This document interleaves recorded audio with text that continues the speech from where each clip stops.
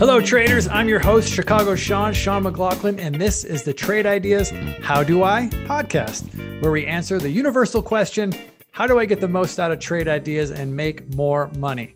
Well, today on the show, we're going to be talking about just that, how to make more money and how to do it in a very simple way.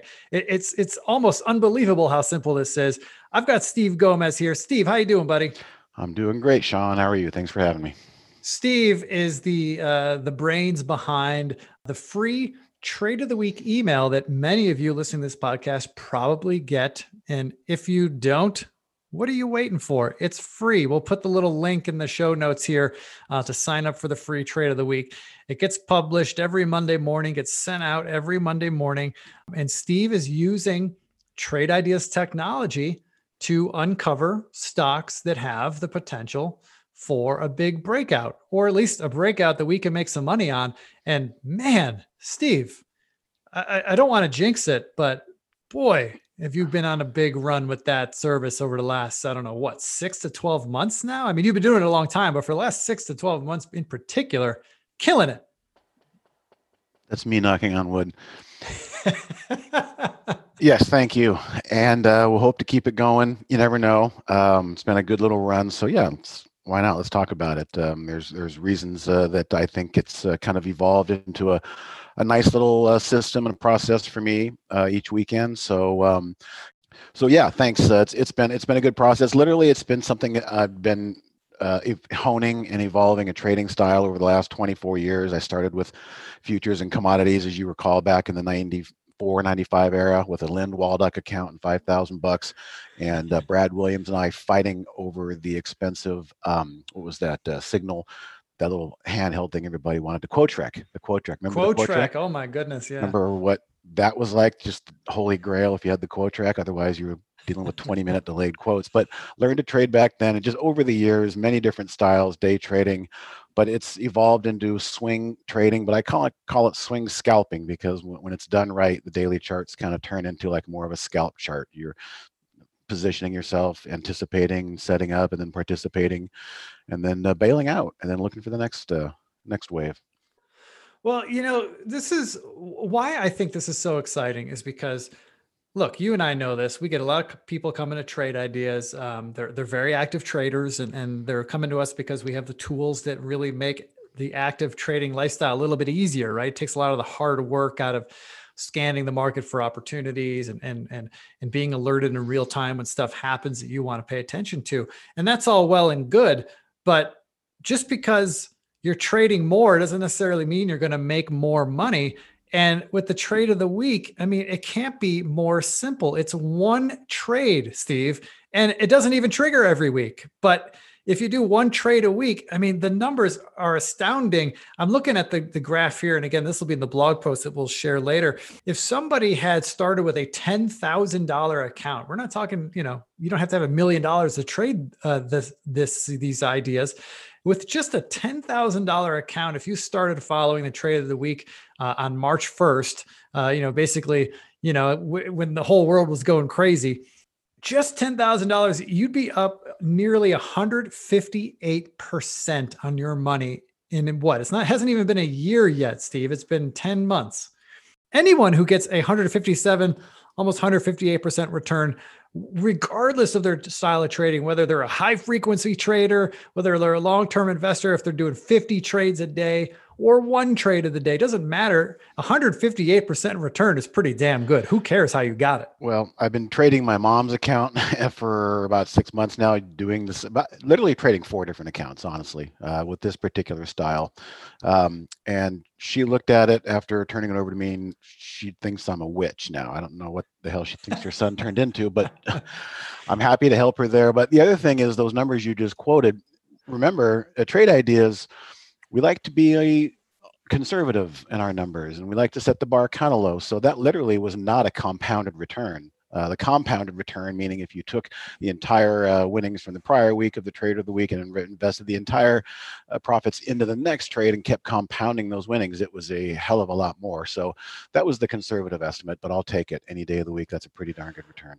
And to the skeptics out there who want to say, oh, well, no one's better than a coin flip. Anyone can get right 50 more than 50% of the time, or just around 50% of the time. And that might be true. And in this case, the win rate during this stretch since March 1st has been, according to our stats here, 71%. And that's great. But even if you were just hitting at a 50% win rate, right? You're no better than a coin flip.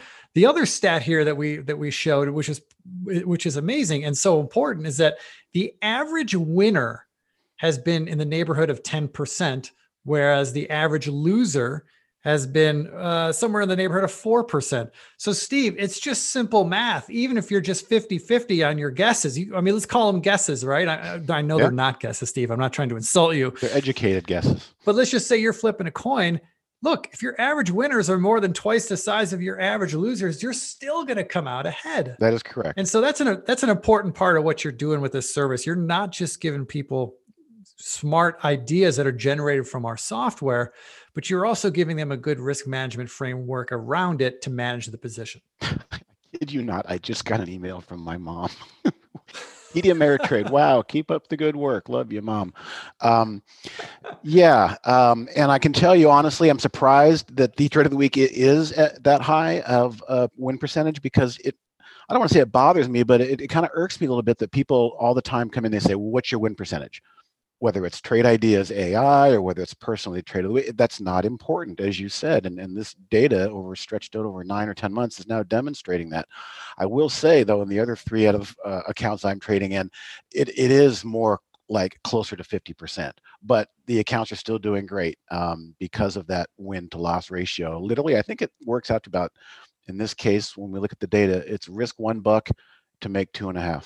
And that's what the ratio looks like. I think that's the secret to success right there in a nutshell, because nobody wants to admit it. Everyone who's been involved in the stock market for a long time and has had any level of success, we all want to attribute it to some kind of special skill that we have, right? We all want to feel special, but at the end of the day, Steve, if you're managing your trades like this and your average winners are bigger than your average losers, which takes discipline, then you could be only making money on 3 out of 10 trades, and you're still going to come out ahead. You're not going to blow the doors out necessarily, but you're going to be a net winner, which already puts you in the top echelon of all traders out there. Because as you and I sadly know, most traders don't make money.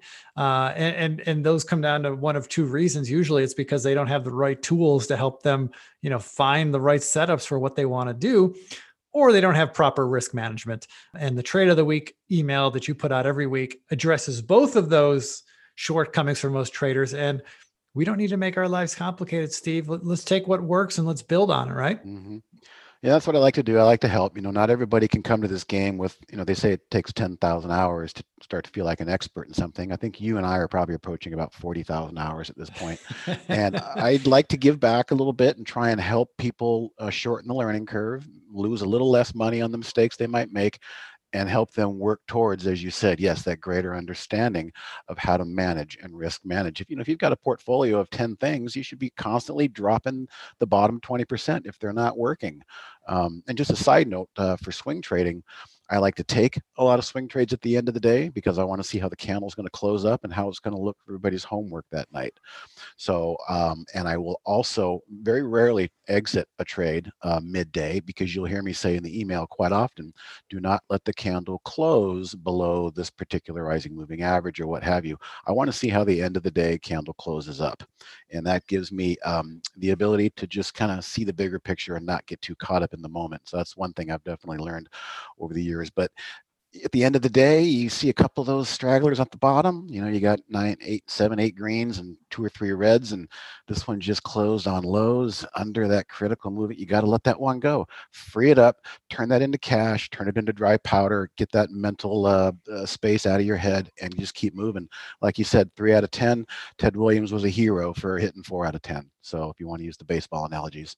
Well, and Steve, before we get accused of just cheerleading bullish trades in a bull market or rising tides lift all boats, the Trade of the Week is not a long only strategy. Like from time to time, when the setups are right, you will take a short trade, right? There are a couple of defensive things that we do, and I recognize that not everybody has the ability to jump in and grab a short locate on a stock that looks great to us active traders with different opportunities. So there are occasions, there's been numerous occasions, 5 or 6 maybe over the last 3 years, where I've just called cash. I said cash is a position. There's no need to force it this week. All right, don't lean in and try and hit the pitch. Just sit back and wait. I've also called SDSs, which are a interesting way of shorting the market. If most people can do it in their account, just buying the SDSs as an inverse.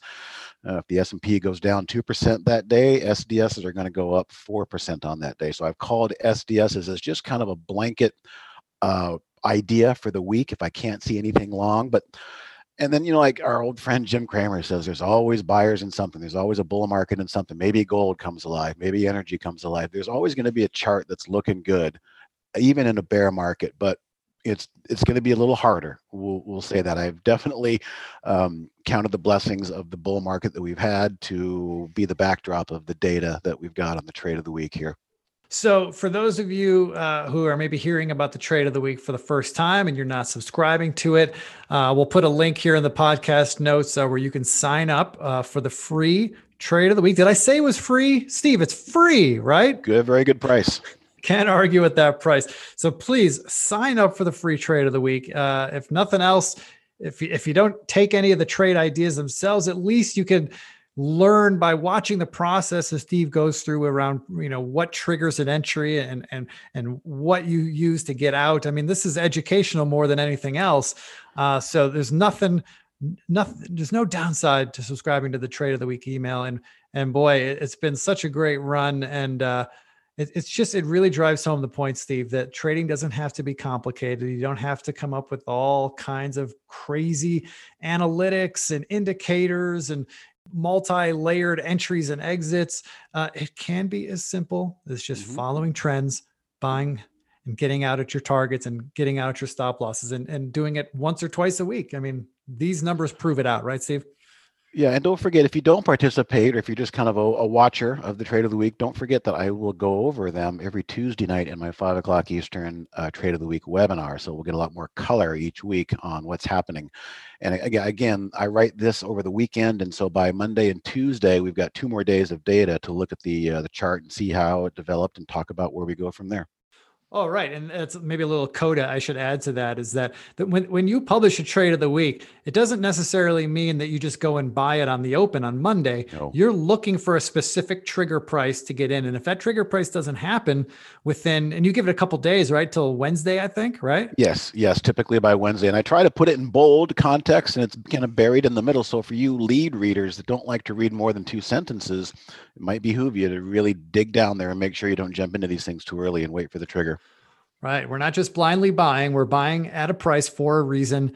And if it doesn't get there, it's a no play. We don't do anything. And there's nothing wrong with sitting on your hands when the layups when the setups don't happen the way we want them to. You got it. Well, Steve, thanks for doing this, buddy. This is a great service that you've been providing on behalf of Trade Ideas to our customers, and everybody wins in a scenario like this. So this is great. And thanks for all the hard work you do on a daily basis, my man. You got it, buddy. Thanks for the good podcast you guys put out.